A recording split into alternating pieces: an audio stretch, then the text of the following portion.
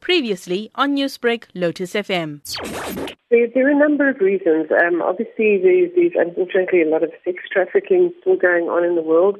It has for hundreds of years, and it's certainly not going to stop anytime soon. There are a lot of sick people out there as well, unfortunately. The greater majority of children who are kidnapped, very young children, there's not usually a very good outcome.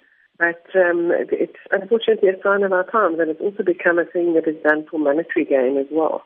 So if something like this does happen, what is the most effective option that a parent has as an immediate way of finding their loved one? What one has to do is search the immediate area as fast as you can, especially with a younger child. We refer to the golden hour being the most important time. And if you don't find the child in that immediate area, immediately report it to the police and enlist their help. Then you can approach us with a case number and we will jump in and help the police as well. Newsbreak, Lotus FM, powered by SABC News.